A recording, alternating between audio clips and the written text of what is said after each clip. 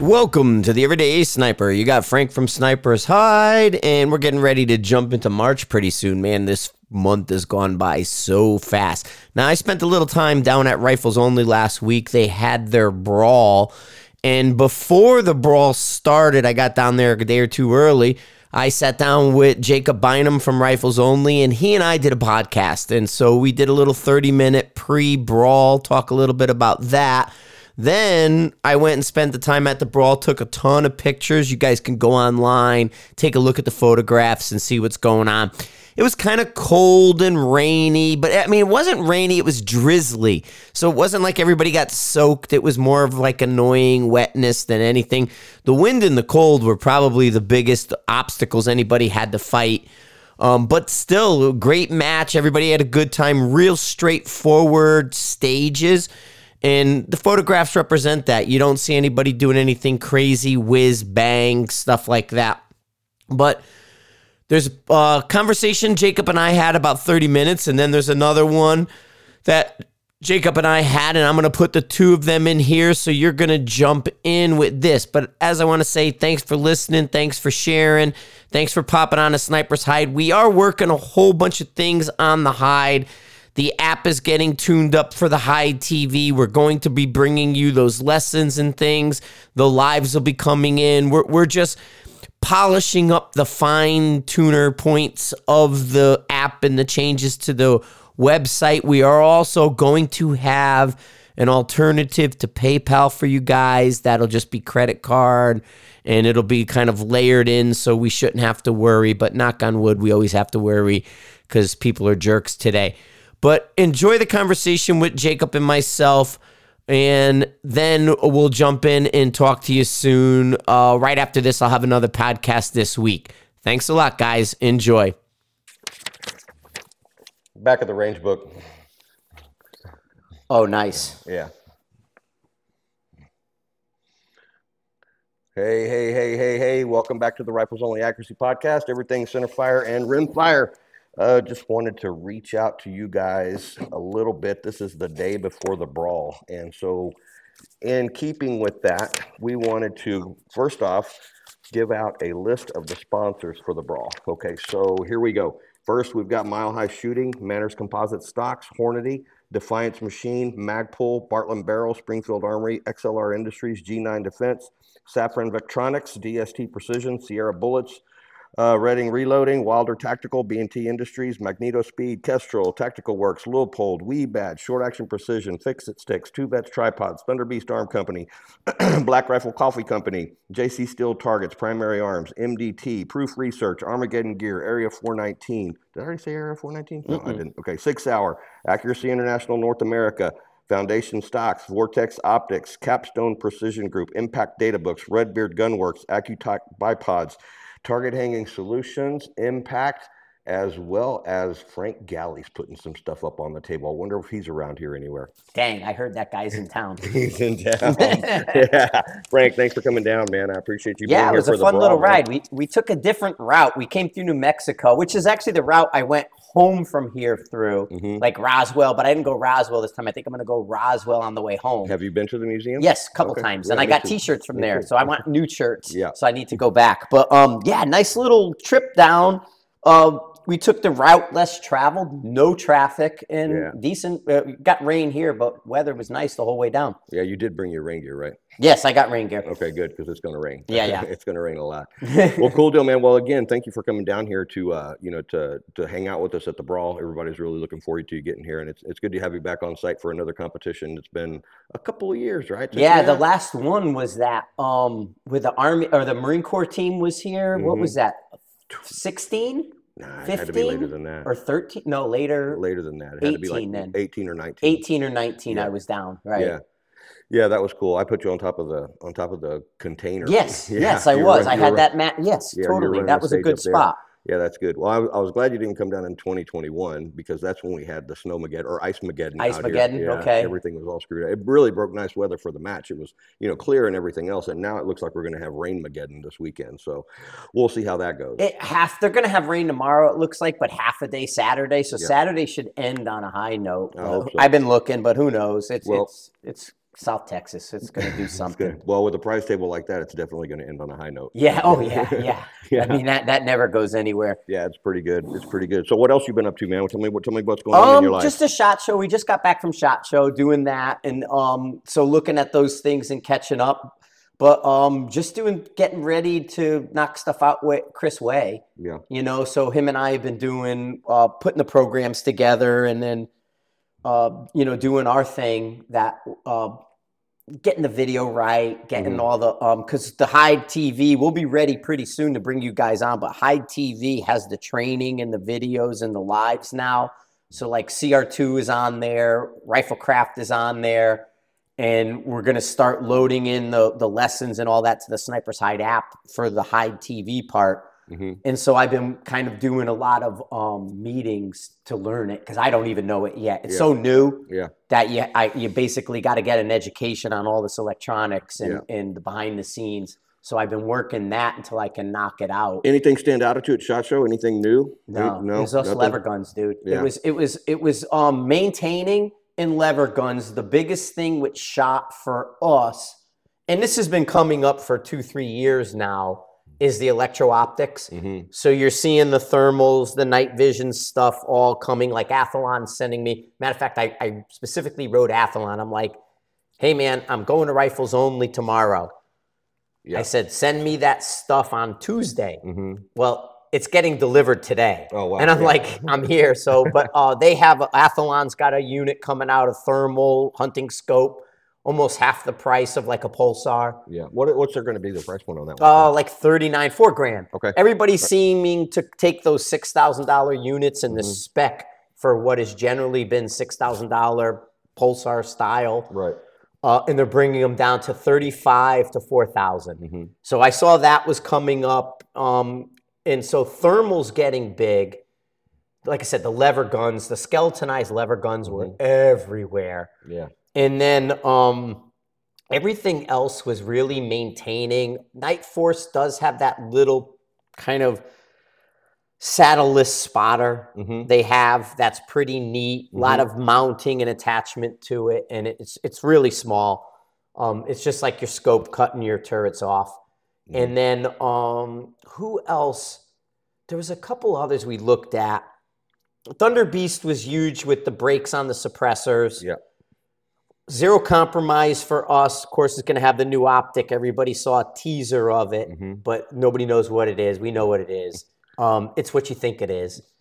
And so there's that. There's going to be, you mentioned, I can't say anything, but I'll say a company you mentioned that starts with S and is from Switzerland, Germany, and does like zappy things. Yeah. They're going to change the fucking landscape. Yeah. And that's coming. I know.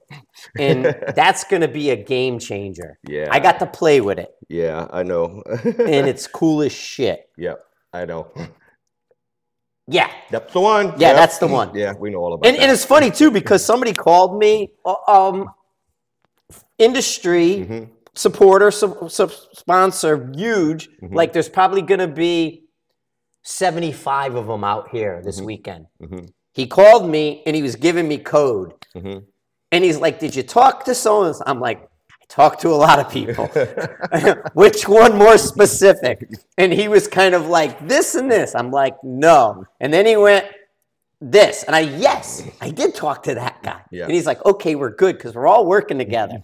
And I'm like, okay, cool. Yeah. But yeah, we've been aware of that particular item, knowing that I knew it's been around for a bit, but it's like putting your hands on it because you don't know until exactly. But the electro optics are huge. I did look at the Collis 3 to 28. Very nice. It was definitely a worthy upgrade, and it was really almost the only upgrade in optics. Other than Leopold, they went down with that Mark IV. The Mark IV series, yeah. And they're good, and that's fine. But those were the only two. I think the only difference between the Mark IV and the Mark V, I mean, there's some other stuff, but it's basically just a zoom ratio, isn't it? Yeah. That's about it. Yeah, really. And then the colors and something. But, and so that's neat as hell. And, yeah, other than that, it was a lot of maintenance. I will say the trickiest thing I saw is I went to FN and their AI modules are scary as hell. And these were out on the floor. The coolest one and the one I'll talk about was the less than lethal. Because that's going to be the big deal for us like in the future because they're predicting problems. Right. The less than lethal AI is super smart. Looks like it looks like half a flashlight. Cut it in half.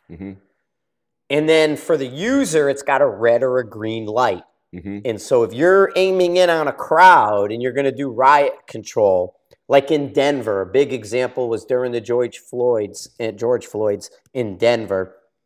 A cop got fed up with somebody, and it happened to be a reporter. And he popped them from like 4 feet in the face with a less than lethal. Oh, wow.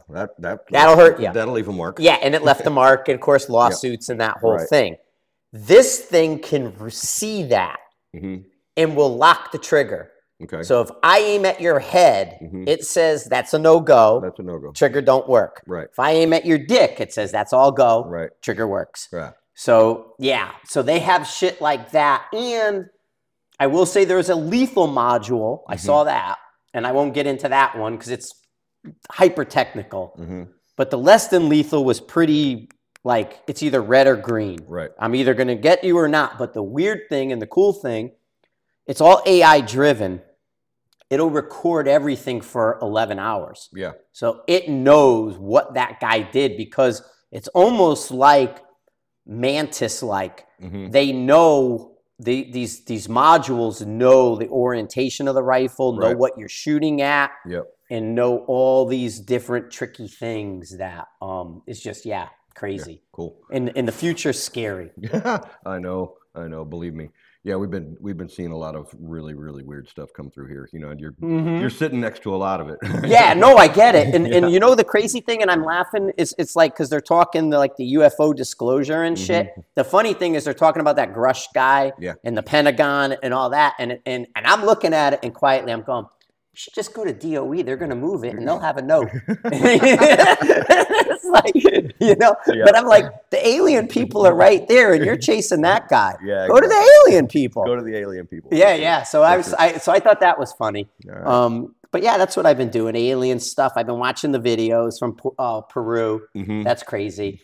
And then I looked at the Nazca mummies. Yeah. Trying to figure out what that is. I think it's a cake. Yeah.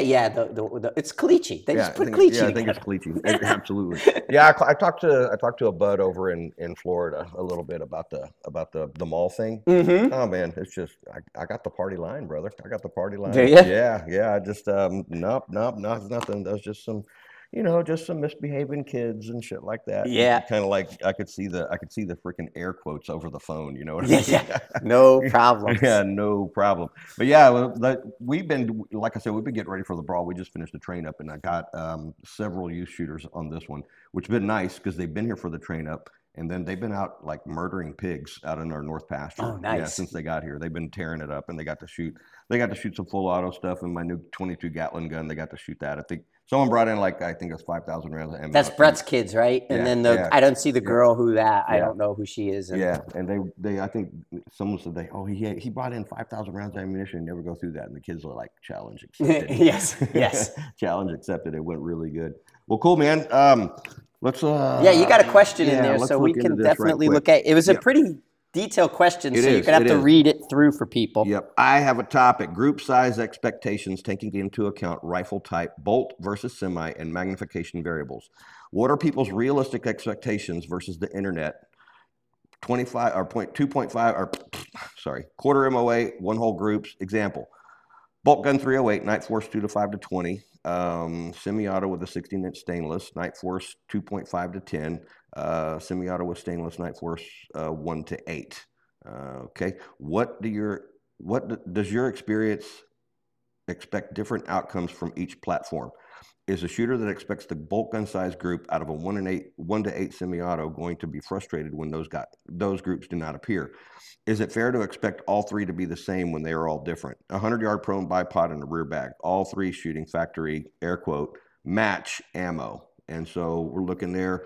A bolt gun 308 with a Night Force 2.5 to 10 versus a semi-auto with 16-inch stainless, Night Force 2.5 to 10 versus semi-auto with stainless, Night Force 1 to 8. So I think our variations there is going to be barrel length as well as power on the optic. One's a 2.5 to 20, one's a 2.5 to 10, and one is a 1 to 8. So, yeah, it's a complex question, but I mean, we have answers for it, but I would look at it as different uses. So I'm going to see different, like the 1 to 8, I'm looking at it in a different way than the bolt guns. But yeah, go ahead. You can start it and then I'll. Well, it kind of goes up with one of these things when you start thinking about, what sort of semi-auto, we're talking about a 308. And so a long time ago, I had a very extensive conversation with George Gardner back when he was pumping out those AR-10s. You probably remember that. Mm-hmm. AR-10. Yeah, they, real accurate guns. And so we were having the conversation, what's more accurate? Is it going to be the bolt gun or is it going to be the semi-auto?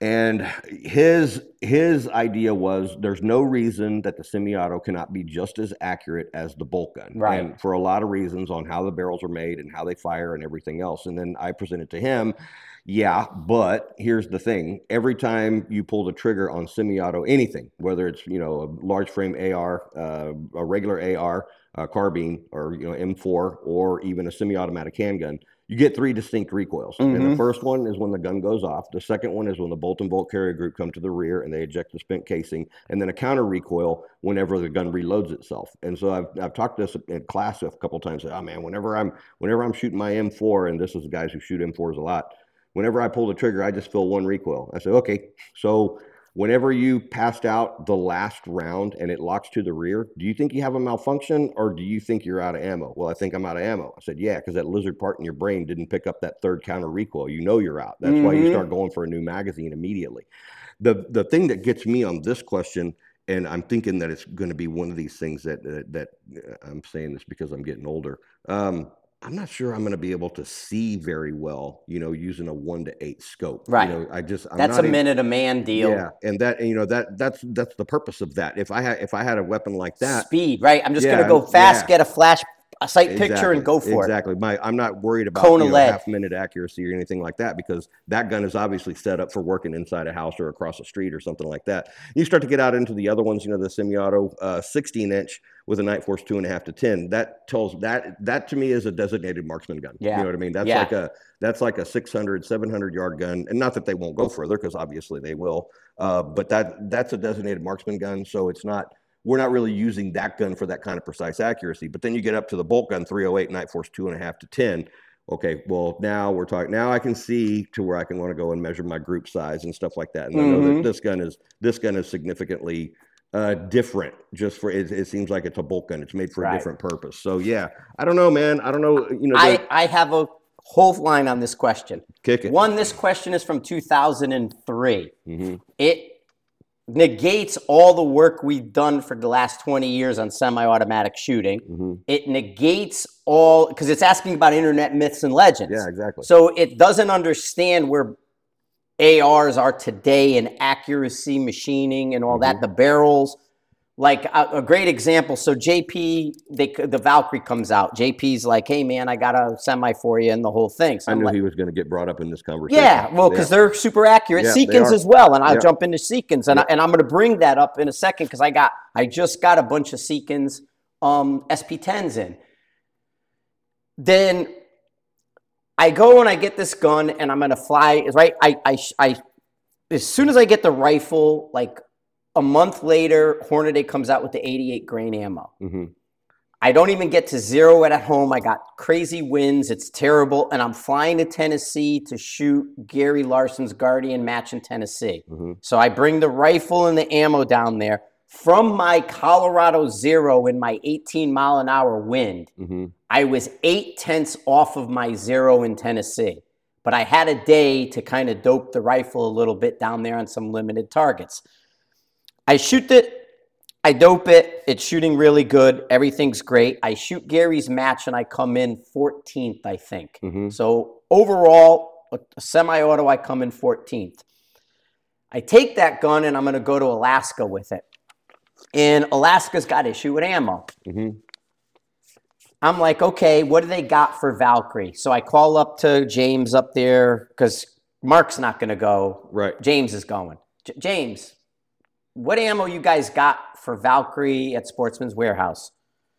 He says he's got 75 grain American Eagle at $7.99 a box. Awesome. Bargain. Beautiful. Dude, get me a case of it. I'll pay you when I get up there. Jim B. Yeah. From down here is up there taking pictures. Yeah. And he's got the same guns he's had from down here. Mm-hmm. In the Pilot. Yeah. He's up there. He shoots his gun, and it's one of his best groups. Mm-hmm. I got the Valkyrie, and I'm going to zero it with the 75 grain stuff. I shoot, and I only see one hole and nothing else. And I'm thinking these horror stories from the Valkyrie now. Right. I shoot another one, and there's one hole. Yeah. I'm like, fuck, what's wrong with this? I'm not printing on the paper. Yeah. I move my aim and shoot, and the next hole appears. Yeah. I stacked them all and just wiggled it that little one. And I'm like, this gun shoots amazing. Mm-hmm. And that's the quality today of these semi-autos and with our ammo. And so that's not exactly top shelf ammo either. No, you know it's not. Yeah. And so these semis are so good. But then this question negates Chris Way and the craft drill. Mm-hmm. Because today, if you get on a bench and you're going to do your load development and you come away from it and it's telling me you're a quarter-minute shooter, I'm going to say sitting, kneeling, standing. Right. What are you doing? Give me the group. The average Chris sees on the first set of craft drills is between 3 and 4 MOA. Yeah. That doesn't matter the platform. Right. It doesn't. But that's where the craft drills came into really. That's what makes them so useful. Right. You know what I mean? But this is where. So, do you want to be the, load development bench rest guy? Hey, man, come shoot the brawl. I can't. Why not? I'm still developing my load. Of course you are. How long you been working on it? Oh, 6 months. It's almost ready. Right? Yeah. Have we not heard that for 100 years? Yep. Okay. So it's like, what are they chasing? I know. And I want you to get out and shoot. I want you to do these things and be practical about it. So I see that question as a 20-year-old question. And today, the script is flipped. Yeah. I would not be, we talked about this, the semi-auto would be our chosen platform if we only can have one. Yep. And I don't feel the accuracy is that far off. In slow fire prone 308, as he described, I'm going to probably, not even thinking about it, at least be 3/4 to 5/8. If I go, like the Seekins are great, and I'm in there, I got a couple uppers and 260, the thing's half minute. Oh, yeah. You know? And so. But then there's also that component in there, Frank, it's also. the person, right? Yeah. Well, not only that, but we'll get to the person in a second, but there's also the component of the barrel length as well, because a lot of times in my experience over the years, the shorter the barrel, the more accurate the gun. Yeah, on the semis for sure, it happens. And so we saw that a ton. Yeah, so if you take that little short 16 and then swap scopes off the bolt gun, I bet you it's going to fly. It's going to fly big. And I see the same thing because one, that bullet's out a little bit quicker in the shorties. Yeah. And so what Jacob was saying with the 3 recoils, it's the mass of that bolt in the larger calibers. The mouse guns, those guys barely feel it. They feel what they need to feel. And that's why they feel they have 1 recoil, because they're 5.56, their little mouse gun. They feel it once, but they absolutely know when it's reload versus malfunction. Yeah. Right? But when you go to that semi-auto, and that was the smoke and mirrors. We saw it because we were on the front line of when the Knights showed up. How many cracked Knights did we see? A lot. Right. Yep. We were on the front line of the units getting the 110s. And the trigger's not right. What's the matter? We're double tapping with the trigger because you're getting bitch slapped by a 308 and you don't know how to shoot it because you think you're going to go free recoil like your mouse gun, but the mass of that bolt carrier is bringing the rifle back into your finger. Pop, pop, pop, pop. And they were calling malfunctions on that. They were saying these guns got to go back. Why Geisley? Yeah. There was no reason for Geisley. There was zero. I mean, don't get me wrong. I get it. And I will tell you at SHOT Show, Mark LaRue's booth was a tent and it was empty. In the corner where he used to be, there was no one there. You could not walk past Geisley. It was 30 people deep and 40 people wide. Yep. There was no reason for Geisley to exist. Yeah. Great, they're good, everything's great, we dig them. There was nothing wrong with that trigger. It was a scam, and it was an opening that they took advantage of. America, dude. Yes. Yeah. Right, and I'm not discounting. I'm just saying that hype that you all hear, they did nothing different. Yeah, that was the thing, whenever, they'd say, okay, hey, I'm getting double taps on this. I'm getting double taps on this. Say, okay, it is because you're not being positive on the trigger and like demanding that trigger do what you want it to do.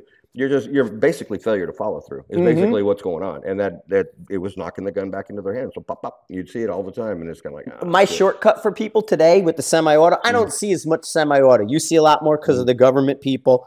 But I see onesie, twosie semi-autos that come in. My shortcut today is I shoot them backwards. It's from the reset forward is how I have them shoot it instead of trigger back.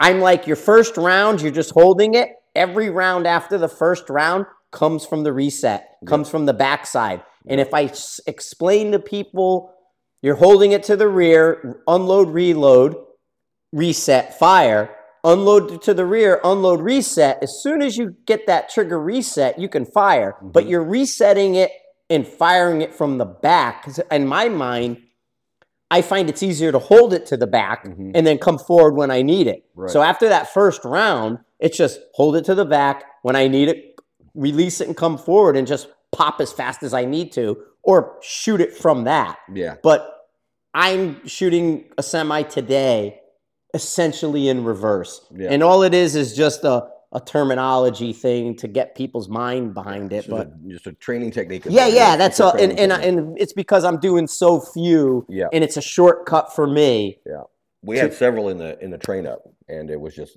once they figured that out, it's just like, now we're starting to hit shit. Yes, and it worked out really good. But no, I like the question.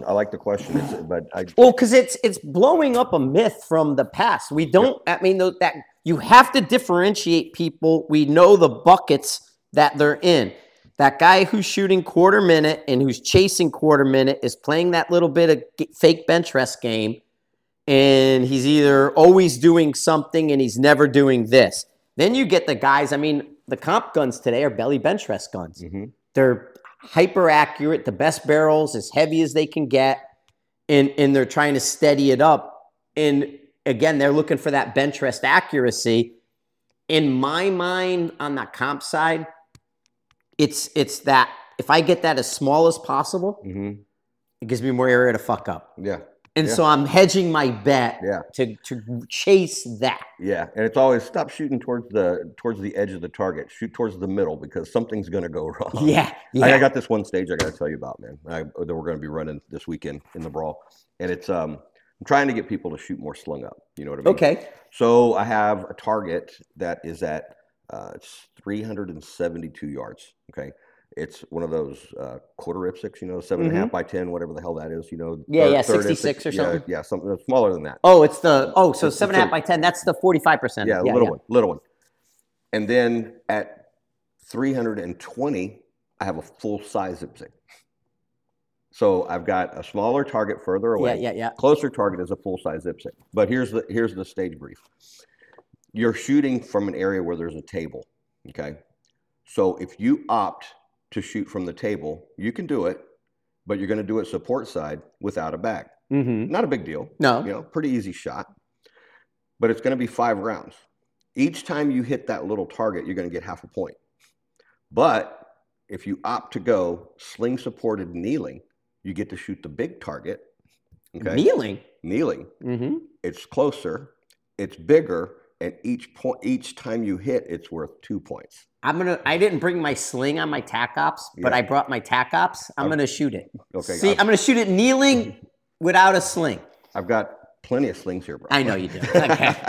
Yeah, but no, it's like if you go 5 from the support shoulder, just standing there on the table, no slung. I mean, you got something holding up. You're almost prone. Right. You know what I mean?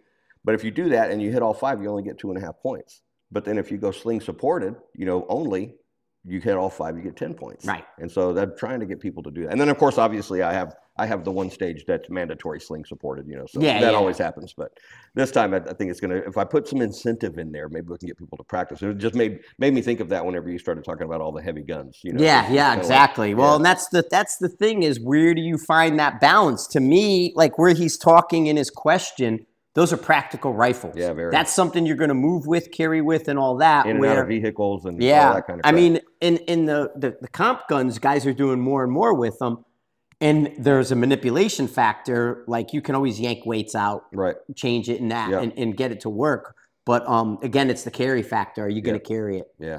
Well, the thing about it is, Frank, the whole deal. We were doing competitions down here before you showed up, and then you showed up, and we were doing 2 of them a year, and for the longest time, and think about how that was. You go out there, you're going to go, you got a backpack and you got a rifle slung, and there it is. You know what I mean? And now at the matches, we got golf carts, we got side by sides, we have these little, things to carry. And I think it's just because of the heavy damn gun. You know what I mean? Well, it is absolutely. And somebody, we just had that question come up not too long ago about things to do to save your second day.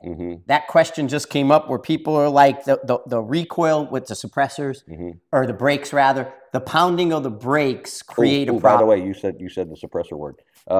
There was one ordered in your state and approved in 30 days. 30 days. I saw that, dude. I walked into Mile High. Yeah. I said, what do you got back there? And I didn't do it, but I said to the guys, I said, what's back there in stock? Just do it for me right now. Yeah, get them all. Get me one, because I ordered at SHOT Show the Thunder Beast with the brakes. Yeah. The recoil reducing Thunder Beast. They're amazing. And but they weren't ready yet. Yeah. And I said to him, just go back there and get me one. I want to put it in the queue. Yeah. You just because 30 days. 2 of them. 30 days. The dude was from here.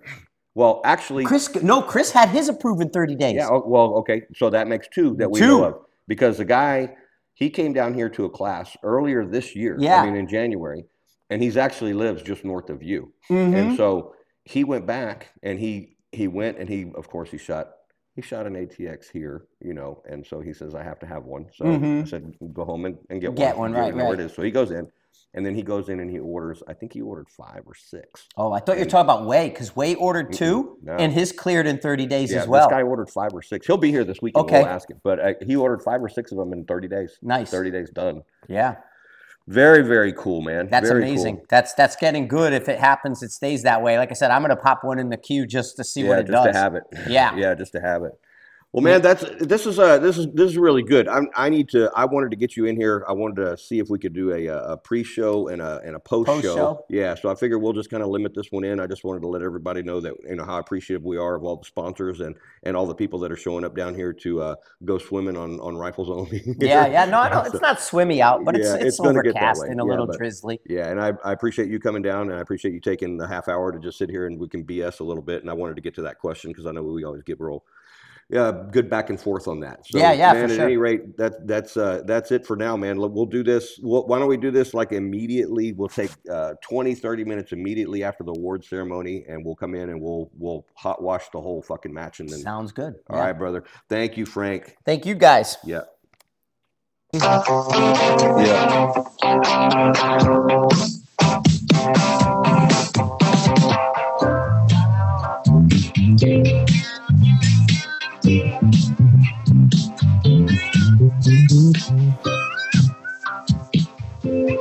Hey, welcome back to the Rifles Only Accuracy Podcast. This is the first podcast post Mile High Brawl. And again, if you have any questions for this podcast, ROAP at riflesonly.com.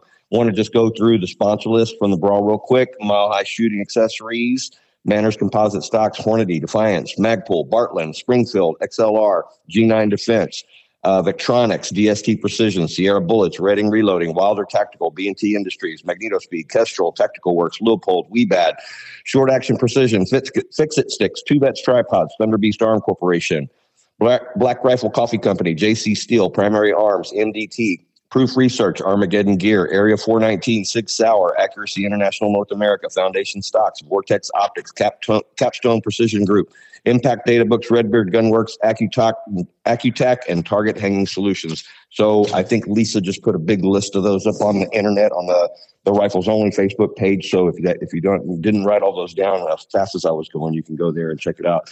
If you need anything, you can set up pretty much everything you need there, from rifles to ranges to whatever you need done. Big, huge shout out to the range officers that were here. Robert Graham, Brian, Chucky, Chad, David, Zach, Lindy, Carl, Ryan Hay, Avery, Nathan. Let's see, where are we here? Gunny, Welder, Laura, Troy Clayton, and of course, Lindy and John Lynn. But those guys kept everything running really good on the Brawl. It worked out real good. The RO staff did good, had great food, great weekend. The weather wasn't as bad as we had predicted it to be, but it got hot in South Texas again. And before we did the Brawl, I was fortunate because Frank Galley came down to hang out with us for the weekend, and we really appreciated that. And so we had talked about doing a pre-brawl podcast, and now we're doing a post-brawl podcast, and Frank is back with me. Say hello, Frank. Hey, everybody. How you doing? Well, cool, man. How was your trip? It was excellent. We went and drove back and stopped in Roswell and got me some T-shirts, checked out some alien stuff, saw if there was anything new. They moved a few things, but nothing really new. Other than some electronic-y stuff. But cool thing, I want to kind of do a little quick shout-out. So we stopped before I hit Roswell in Lubbock. We left Rifles Only, drove towards home, and then ended up stopping in Lubbock. We went to a steakhouse that was off the beaten path in like a country club type area. And oh, my God, we had Japanese Wagyu. They had the certificates as soon as you walked in the door to say real Japanese and not Americanized. It was fantastic. That's one of the best things about like being on the road is if like you can stop and find these little nuggets, man. This place was such an awesome steakhouse. So Laura had got the Wagyu, a New York strip. It was about $120. Dude, it was 12 ounces. Oh, man, that's a lot for Wagyu. Yes, right? It was amazing. Wow. So, yeah, that was a cool What's trip. the name of the restaurant, Frank? La Bricas, B-R-I-C-A-S. It's like a Spanish thing. You probably know what it means. B-R-I-C-A-S. La Bricas. All right, cool. But it was so cool. Labrigas. And it was excellent. Real nice job. Well, go back and listen to that one podcast that I did with Chase Stroud, because he's talking about that Wagyu stuff. And I think we spent the first 15 minutes of the podcast talking about steaks rather than shooting. And, we went into a lot of really long range stuff, but we were talking about that. And he has a brother that does that with, a real high percentage of Wagyu. And like, if you go to the grocery store and get it, apparently it only has to be like 10% Wagyu. But there's nothing like the stuff from Japan. And there's just nothing like it. And they had certs on the wall, and there's like a whole thing for that. But yeah, they were certed out to say, and Laura does her meat rare. And this thing just melted in your mouth when you grabbed it. You know what I mean? So we call it beef flavored butter. Yes, and that's exactly what it was. It was literally that. And then she didn't eat it all, and we took some home. And she had the rest of it and just cold and all that. And she was like, for 2 days, she's like, I want more of it. I want more of it. I want more of it. Oh, man, I tell you, that's the thing. 12 ounces of that is really too much for one sitting. I think she was smart. Yeah, right. It was, and that's what she said. She said it was way too rich. So she had like half of it. And then she saved it and we went back. But yeah, that was what she was saying. It was like, it was so good and so rich, you didn't want to flood yourself with it in one sitting. No, you can't. We've had some of that before, and it's just like, and even like, speaking with Chase about it, like what Really, you haven't had a steak until you've had a good Japanese A5 Wagyu. Well, and real quick, just to talk about Rifles Only and the Brawl and the whole thing, like you're saying. So you had your rock solid crew, Raul Graham, the Docs, everybody, Brian, Chucky, everybody staying there, Ryan Hay. And there's this, so Marco Gonzalez from GDI calls me today, and he knew I was down with you because he tried to call me when we were down there. And he's like, hey, how's everybody doing? What's going on? I said, Marco, it's like the same guys you and I made apple pies for. I said, they're still there, except now they're bringing their kids. And I was telling Marco about the kids there and the kids whacking pigs and then them cooking it at night. And here, is a Rifles Only experience between the pig, the deer, the steak. There was what other meat did you guys have there? There was pig, deer, steak. All kinds of fish. We had several different kinds. We had mahi, snapper, trout, redfish. It was incredible. That was just on the pescadora side of it. You know what I mean? Right, but that's a Rifles Only thing, is that you guys are a destination. You know what I mean? So here you go down to this destination. We're sitting around, and the weather was in and out. You know what I mean? There was some rain. Yeah. It was windy and a little chilly for South Texas, but the rain would stop. And it was fine. You just dealt with the cold. But here's the core group of people out at the bunkhouse, sitting underneath the decking, and there's food being made until we left, and 11 o'clock at night when we left that night, they were still cooking. And you know what I mean? You're just grabbing food, and that's the experience, and that's the thing that made Rifles Only, the Sniper's Hide matches there, the reputation they have to this day, and that people don't realize what they miss out when they click off and run away. You know what I mean? It's like, hey, you showed up to the match, you came with a couple 4 buddies, but as soon as it's over, you're like, fuck everybody who's not us, and you ran out to Chili's. And it's like, there's an experience happening right there. And even, in Laura's history of, the Gap people and the K&Ms and being East Coast PRS, that's what they did too. And there's an it crowd and an out crowd and a what crowd, but she was part of that it crowd, but they tailgated and barbecued all night. And that's where you find these experiences or these things coming out from people who have a different match experience than the next guy. It's the person who travels. It's the person who takes advantage of who's there, who's hanging around. I mean, I think it's funny and a joke and all that, but you get the people that come up to me who take a picture. It's like, oh, Frank's here. And we know the deal. But then, they put it online, and I see Tino Rodriguez, and he goes, man, meeting Frank is like meeting a Beatle. Well, there's a million Beatles in this industry that are running around, but they're usually hanging out. And if you want to meet them, go where they are and hang out. And don't just look at them from afar and be like, okay, I went to the match he's at, but I never walked up to him and talked to him. I appreciate the guys who come up to me and say, hey, I listen to the podcast. I see your videos. I want to say thanks, or just shake your hand.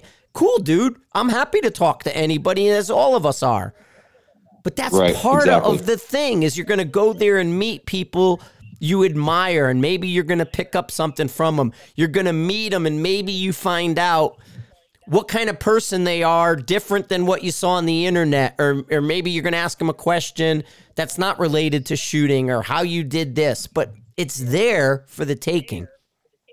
Yeah, exactly. Yeah, it's always been kind of that thing, here with the matches, and we see less and less people hanging out. You know what I mean? It's kind of like, used to be everybody would hang out, but that was back pre-PRS days. You remember that? And people would just stay, and now it's kind of like they run away, and it's like, you don't have to do that. And we had quite a few people stay at this match too, but they were cold and wet and wanted to change clothes and all that kind of crap too. Absolutely. I mean, there was a bunch of people where the weather did have an effect, but who's coming around to have that couple 3 beers before they hit the road. They're having that, they're socializing before they go. And maybe they are going to go change and do something and then get ready, then come have one beer or drink if they don't drink, whatever. They're going to come have a beer with you and then hit the road. But they're still going to shake everybody's hand and say goodbye. I mean, that's a key element of, I think, the difference between a you and I and maybe somebody else who goes, why them and not me? Well, I made sure when I left, I walked up to every person and said, thanks and see you later, goodbye. I mean, we don't have to be super friendly. There was a bunch of your friends there that I didn't really know. Some of those guys that were there, the husband and wife, and even Charlie Kirksey's girl, I don't know her well. But you're still going up. Nice meeting you. Bye, we're hitting the road. Nice meeting you. Bye. And it's hitting those marks, I think, matter. I do too. I really think it matters. It matters. And yeah, man, it was kind of interesting because, David Weiss won this thing last year, and we were, expecting him to come back and do it. This time he came back and he RO'd. He said, I wanted to do that. I finally won at Rifles Only, so I'm going to RO. I thought that was really cool of him. Absolutely. And those are those guys. I mean, and there's a certain core element where you see that. 1 minute they're shooting, the next minute they're ROing. Those people are out there and exist. And honestly, if the weather was better and I was feeling it a little different, I probably would have jumped in and shot a bunch of stuff. But it's like, the weather was crappy and I was having more fun taking pictures and getting in, and I can see what's going on. And honestly, the weather made for great pictures. Yeah, it did. It really did. Right? So I was taking advantage of that. So I'm like, man, I got a beautiful soft box. I got everybody getting that nice contrasty look and that little bit of wet and that little bit of deep black. So I took pictures. Yeah. Yeah, it was cool. Hey, man, what'd you think about that prize table? That prize table was amazing. You know what? Easily, you could have went through twice. Now, again, weather has a little bearing. Somebody sees the weather on paper and they go, listen, I'm not going to drive down to Rifles Only for 2 days of rain and wind. So I'm going to stay home. What that meant was everybody who showed up got 2 runs at least there was no garbage on that prize table. You know what the worst thing was? The worst thing was you were giving away the coffee. But that's not even a thing. And the coffee. Right, but you gave everybody coffee. You know what I mean? But that was part of your prize table. And it was like, man, what do I have the most of? What's the most repetitive thing on this table? Well, it's Black Rifle coffee. And so now everybody make sure you take 3 bags of coffee each. But there was amazing stuff on that prize table. I mean, your sponsors are just, they're not giving garbage. No, it's not the leftover crap that no one's buying. Exactly. That was rock solid stuff. I mean, a guy could probably, if he was 30th place, I bet you he could have built a barreled action and almost finished a rifle from that prize table. Oh, I think they could have finished one, even at 30th. I really do. There was just everything there. And, the thing about it is that the sponsors throughout the years have been extremely good with Rifles Only. And, we think business their way and everything else. And, we recommend their products. We use their products. That's not in question at all. But you remember you were here when I did the top 10 and then I let 24 range officers run the table. And you remember that? Well, I wasn't there, but that's what started the Jersey letter, and you called me after. But absolutely, and I heard people calling me because they knew I was winding up as well. Even people like Gardner called me when I dropped the letter because he saw it happening in real time, and he was in the crowd. Yeah, well, the thing about it was I did 1 through 10, and then 20-something range officers ran the table. And then I started off at 11. And then whenever I got to 41, do you know what that guy pulled off the table? Yeah, wasn't it like a full of a Thunder Beast suppressor, 100% off. And so it was like, it doesn't matter where you place, you know what I mean? The sponsors come through in such a fashion that I'm humbled, man. I'm humbled. Well, I'm humbled. It's that match you easily brought home. I'm talking probably 50th or 70th place. You had like 75, maybe 70th place. 70th place had to bring home twice as much as their entry fee. Oh, yeah, for sure. Easily, sure. They had to bring. And I would probably say there's a few people in there that did 3 times their entry fee. at a Oh, plus for sure. at a plus 40. Yep. Oh yeah, for sure. For sure. I guarantee Yeah, it there's was great, man. Yeah, in your prize tables, and nobody gets that. I mean, I don't do the prizes like that because I'm not going to beg no more for people who I feel don't appreciate it, and I'm out of the comp stuff from that side. But in the end, I didn't want to beg for things because, dude, grabbing prizes, like, you have an established track record from back in the day. Everybody knows what's going to happen, and I want to talk about the rifles too in a minute. But you have an established track record. You know what I mean? So people know Rifles Only's having the match. I guarantee Lisa makes 4 to 6 phone calls per sponsor to get that prize in her hand. Yep. Just to remind them, it's not ugly, it's not bad. It's just we live our lives. We have other things going on. The last thing a company's worried about is Jacob's match. Right. So, hey, we're asking you for a prize. Okay, we'll get it to you. Hey, we're getting close. We're going to want a prize. Okay, we'll get it to you. Hey, now we're here. We need that prize. Okay, we'll get it to you. Hey, here's my shipping address to make sure you're sending me the prize. Yep, we sent it out today. Thank you for sending me the prize. Thank you for the match. How many phone calls is that? That's a lot. That's a lot. Yeah. But on the other side of that too, you know, what we do is we always make an email available to every competitor. And it has the contact information for that company, and we tell them, you know, send out a thank you note. And we started hearing last week, you know, we started hearing from some of these companies saying, "Hey, I don't know what you did, but there's a lot of people that are saying thank you." One company said they received more thank yous in the time since the match, and the match was it ended 6 days ago. Okay, and this was an email that Lisa read to me not last night, but the night before last. And they said, "We have received more thank yous from the people that were at your match than we will receive the rest of the year from all matches combined." Absolutely. And it's kind of like, you know, I don't know, being unaffiliated, you know, it's like the people that are, you know, really have a love for the sport and, you know, a love for shooting and doing, you know, some, you know, unique stages. That's who we're getting. You know what I mean? We're getting a lot of new people. How many new people did you see here? How many youth did you see here? You know what I mean? Right. It's stacked. It was stacked. And so it was really, well, you had everybody, really dude. Good. The kids, What's women, you had everyone. You had kids, you had women, you had seniors, you had I mean, going back to Bill Fowler's there still. Yep. Right? Yep. Why is exactly. Bill Fowler still there? Because he loves it. He loves what he sees at Rifles Only. This is his golf outing, and Bill Fowler's going to be there till he can't be there anymore. And that guy's 100 years old.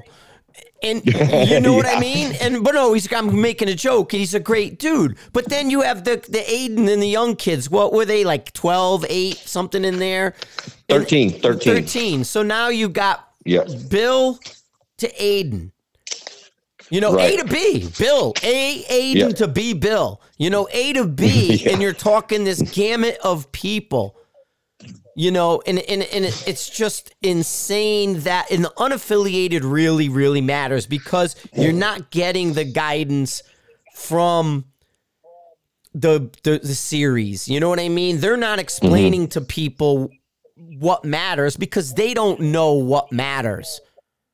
To them, all that matters is they can say they had a number and they made X amount of money. That's all they care about. Right. Hey, I did 10 matches and we did this and we made this much money. That's all they care about. If they cared about other things, they'd have better retention. They'd have better sponsorship stuff and, you know, not a picture of the box. Here's Bob with the box. Right. You know, like you said, you're going to your competitors and saying, do me a favor, say thank you. Right? How hard is that? It's not. And they come through, man. They come through. They really go out there and they spend the time, you know, sending out these thank you notes. And it's important. It's real important. They need to know how much they're appreciated. I mean, even your safety brief is unchanged. You know what I mean? Not and you're known for that, but I'm saying like you go now and it's like you go to a match and people go, you all know what's going on. The guy next to you hasn't done it before. Watch the guy next to you. Everybody's an adult. Be safe. Bye. Okay. Meanwhile, you get flagged 700 times in a normal match. Did you get flagged this weekend? No, it didn't get flagged this weekend. And you know what? I saw people throw a hissy fit because a guy moved from one wall 4 feet to the other with the mag in. Hey, you know that's not how that goes. You're whoa, wait a minute. Dude, he moved 4 feet with a mag in. That's not but that's a rifles only rule. And as many times as I explain it to people, because we were there day one, there's more to it than just safety. There's a training aspect to it. We saw Rifles Only is a training facility. Right. You know what I mean? That, and so all of our stages, all of our events, they're going to have some sort of training component to them. Because you know what? You're going to do 800 practices on mag reloads with your handgun. You're going to do 1,200 mag reload practices with your AR-15. You're going to sit there running mags, work spacing it, flicking it like mag pull. I even do that with Kiana, man. It's like, Kiana, want to be cool? When you push that button, flick the fucking grip over to the side and throw the mag away. You're going to do that. But you know what? You're never going to practice changing a mag in your bolt gun. They do here now. You can sure see the smooth ones. You know what I mean? Right. Dude, if you go on YouTube, I have a failure drill, an emergency, like a malfunction drill with a bolt gun and a magazine on a YouTube video, because you foul mags all the time. Pop them in too hard because you're under time. The rounds pop up. Double feed, this, that, whatever. Little bitty bullets that don't sit in the mag right. The little dashers and that are like, spacer system. It's like they foul. Yeah, they do. But whatever. Hey, man, saw something come up. On the internet. It was about match costs. Yes, I saw that. What's going on with those? I haven't been to any other matches. What are they doing out there, Frank? They're doing what we did, but back then, and they're not giving anything in return. Remember when I kept jacking the prices up, and we were like, "Hey, man, the match is going to sell out in a minute. We got a list that's full already." And you told me, "Hey, we got 100 people, and we didn't even turn this on yet." Okay, make it $250. Make it $250. Then we went, "Hey, man, we're going to sell out in 3 minutes, and we have 150 people. Make it 300. We did that, me and you. And we did it because we knew we were going to give you a fuck all hell of a show, including a helicopter. Right? You were going to get prizes like you had, a prize table where you're going to go twice around it. You're going to get fed if you want to sit down and eat. And you're going to get kick-ass shirts. Yeah, for sure. You know what? You don't get any of that no more, and they want the same price. It's amazing. Yeah, they were talking about it as like really going up by the time, and I think someone had, Laura had put on there that the average life in the PRS is about 3 years, just because of the cost and what you're getting back out of it. So I thought that was pretty interesting thing to observe. They don't understand that. When we were coming up and we were building this, and there was, 4 matches a year, 6 matches a year, 2 of them were ours, that we were able to command a certain thing. Once, because like I said, it was a destination. Once everybody got established and now a series came in, now they should have sat back and went, things are slightly different now. We have collective groups. We have built-in audiences. We don't need to do this. We should say everybody's going to give a T-shirt. Everybody's going to do a lunch or something. And we should standardize what this looks like. And oh, by the way, because we want to grow the sport like a bunch of pricks they are, we want to grow the sport. We're going to take the price from $300 for a 2-day and we're going to make it $200. Just because it should make it a little bit more rounded, and we're not having 2 matches a year, we're having 20 matches a year. And they don't do that. They don't think, they don't have a brain. They just say, give me more, give me more, give me more. And people say there's no more to give, and then they start dropping off, and they wonder why. Yeah, exactly. But then, cool, man. Well, did you hear anything concerning the stages themselves from anybody?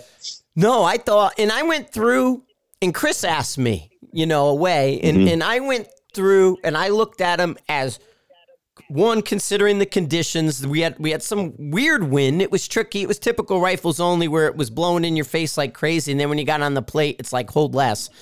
The angles were all weird, but to me, the stages were straightforward, no nonsense, not trying to trick anybody. But the thing was, dude, you had slung up stages. You know, straightforward, right? Just go straight forward, sling your rifle up and shoot it. And you know, you had those little bit of movements that were going on, little scrambles that were here. Then you mixed in your props with your mover. You hit every element without trying to be a circus act. Yeah. And it's safer that way. With the two mover stages, well, two paper stages that were inside 100 yards, and that's and alternate positions, both of them, and that's a nod to law enforcement. You know what I mean? And then because their shots are short, and then on the mover, you get your prone one, but you're also going to do one alternate. You know what I mean? You're going to have an alternate position mover as well, so that gets you off your belly as it should be. And then the two stages that we did, you know, for the law enforcement, the inside 100, those were alternate positions too. Those guys never go prone. I mean, it just doesn't happen. And then, you know, obviously our helicopters, and then, you know, making decisions on the KYO rack at 500 or just going out to 1,000. We shot for a good time, and that was really good. That tripped everybody up. People were talking about that one. What did you? I got a 2. But that one scares people. Yeah. Well, we did it last year, and what happened? There was a guy who cleaned it. And it only took, he didn't clean it with the 14 points. He cleaned it with 13 because one target he had to go for his second shot follow up for half the score. Got it. And so that was pretty interesting. But, you know, again, you know, I mean, I plan what events are going to happen, what day, and everything else. And you know, as on Friday, the wind was, you know, it was manageable, you know, but then on Sunday, whenever that front came through, man, it was insane. Well, but even talk about your gamble there, where you're half a point versus full point with positional. You can do a supported, and everybody took the positional. And they did. That's what you want to force people to do. Well, I mean, they could do whatever they wanted, you know, but what I had is I had one target that was smaller, and it was at 370, and another target that was a full-size IPSC, it was at 320. So you could shoot off the table, you know, supported with your bipod, no rear bag, but you had to do it, you know, support side. And it was 5 shots at the small target at 370. But, you know, you're completely stable. Or you could opt to just go slung kneeling for a larger target at a close distance. And if you went for the completely supported off the table, each hit was worth half a point. But if you decided to sling up and do that one, it was worth 2 points per hit. So it was kind of encouraging people to sling up. The slings, they're for more than just carrying your rifle, you know. And it's kind of like, if that's your, I get it. Sling supported for field rifle is, you know, in case of emergency, break glass. But you better know how to do it. You know what I mean? So that's why we wanted to do it. And then also we had the one that was inside 100, and that one was mandatory sling up. And we used that one also for a shoot off. Yeah, that was good. And I watched that a bunch over there with Graham's stage and stuff. So I got a bunch of pictures, everybody slung. And it was just a great, straightforward, not looking to upset the apple cart. A lot of people are in their heads about the conditions.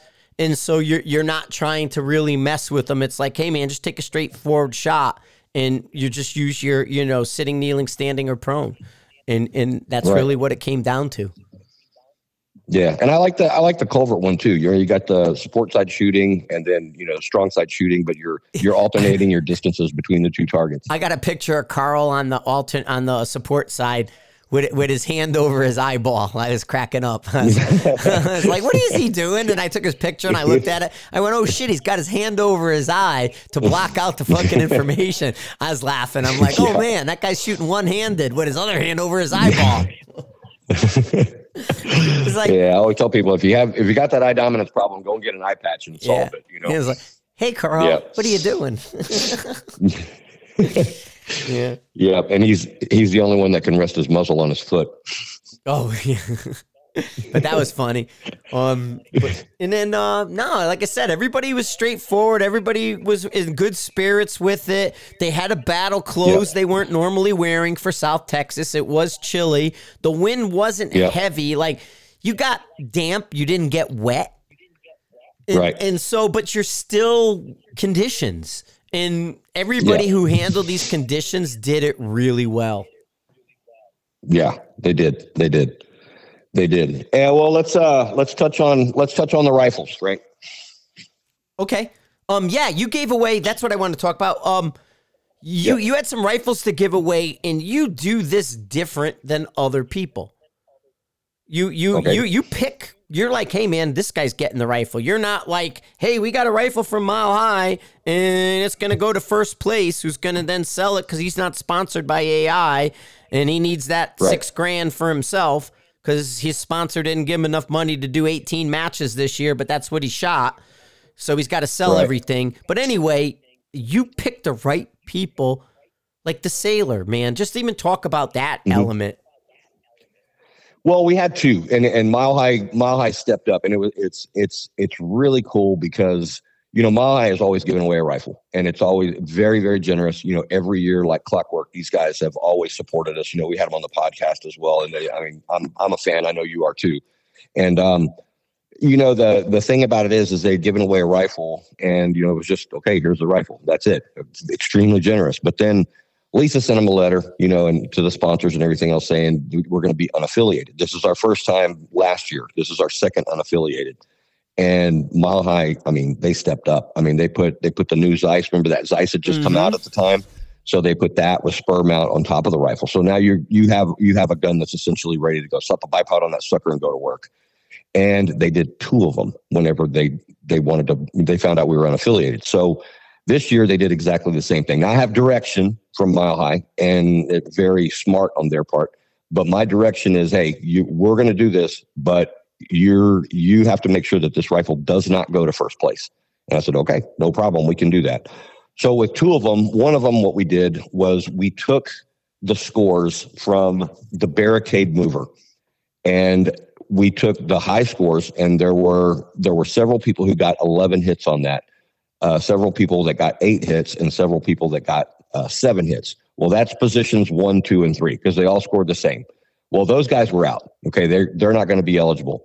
But the first tie that we have past third, it ended up being 6 people. And what they're going to do is they're going to shoot it out for that rifle. And so they did, and they did it on that same stage that Raul was doing. It's about 75 yards slung up, on that 2.5-inch target or a 2-inch target. And then the other one was, okay, I'm going to go and figure out who's got the worst gear, who had to borrow stuff, anything else. And then, the thing about it is we picked up that one guy. He's, Navy enlisted, you know what I mean? He's, you know how that is, Frank. You were a Marine. They don't pay you a whole lot. Anything else? 100% of the. He shot pistol before, in pistol competitions and things like that. But he really wanted to get into the precision rifle game. He heard about the match here. You sign up, man. So best way to do it is go sign up. But he had to borrow every single piece of gear that he had, and so he was here with his father. And so he got to go home with, yeah. You don't have to borrow gear. And anymore. I talked to him earlier. It's funny because he had that Subaru BRA or whatever the hell they call him, the little race car one, Subaru thing. And I'm like, oh, dude, badass car and all that. And I asked him, I said, hey, how many times do you get, do Honda Civics want to race you? And he starts laughing because every Honda Civic wants to race, like me and the Porsche. Every Honda Civic wants to race you. And there's a million of them. Yeah, they do. So him and I had talked earlier in the day about that and laughing. And then I didn't realize he was active duty Navy, though I should have. He was wearing the jacket. And, right. But then when you gave him the prize, it was like, oh, badass. I was talking to that guy. And so that kind of stuff, it goes where it's supposed to go. Yeah. And we did the same thing last year. We had a shoot off for the extra rifle. And then the kid who got the rifle last year, because he didn't have anything, he was here this year shooting it with that rifle. There you go. And the Okie still, especially that fucking overall guy. Who's the old guy in the overalls? That's the Okie. Reeves, right? Yeah. He's still to like days in February and on Facebook, rather, not February, in Facebook, he would still break my balls to this day for giving away rifles. Like I had 7 rifles at the Douglas match. Like the first year, I think, after I was gone with you guys and did a match with CD. And Colin Fossen won a 6.5 because he was the first place 308 at 50th place or 56. and he still would post to kind of go after me. How dare I gave a rifle to 56th place? That guy is a rock star. That's where they need to go, man. Right, that guy's a rock star today. If you come to Wyoming, the matches are run by Colin Fossen. You know what I mean? He still shoots the rifle I gave him. That guy is like the ultimate competitor because we upgraded his rifle and made his day when he was young. He's just building a house with his wife. He's not old, you know what I mean? But this goes back in time 10 years. And these guys don't get it. I hate Okies, man. I'm sorry if you're an Okie, but it is what it is. But yeah, it's just Okies. There's a lot of good ones. No, I'm sure there are, but Okies and me just don't get along. We never have. It's Connecticut versus Oklahoma. I don't know. Yeah, it's a Yankee thing. It is a total Yankee thing. Well, I get it. They didn't have a single county where Obama won, so I got to give them that. Yeah. Oh, don't get me wrong, man. Okies are like pirates and brigands, just like the DOA guy would say. Remember the dude who wanted to fight the orangutan? Yeah, I remember that. He would always talk about Oklahoma and say they were pirates and brigands. Pirates and brigands. Wear it with pride. Yeah, wear it with pride, you guys. But yeah, the guy wanted to fight the orangutan. Yeah, I told him that was a bad idea. It's a very bad idea. I think a kangaroo is not a great idea, but you're better off fighting a kangaroo. But an orangutan. Well, you see that one guy who hit the kangaroo in the head because he was messing with his dog. Yes. That video that came up like several years ago. Yes. Okay. Yeah, I'm gonna go with. You're taking a big chance there, buddy, but I get it. Yeah, but no way I would ever fight an orangutan. No ape. No. But an orangutan for sure, because I think like if those guys would go off on you, you're done. Oh, dude, they'll just go and rip you in half, without even trying. We already know. Step on your toes and pull your head off. We already know like a chimpanzee can do it. And an orangutan's twice as big as a chimp. Yep, exactly. Yeah, exactly. I ain't fighting any of them. Cool deal, man. Well, I'm whipped. I had the train up, I had the match, and then I rolled right into teaching a class this week. It's Friday now.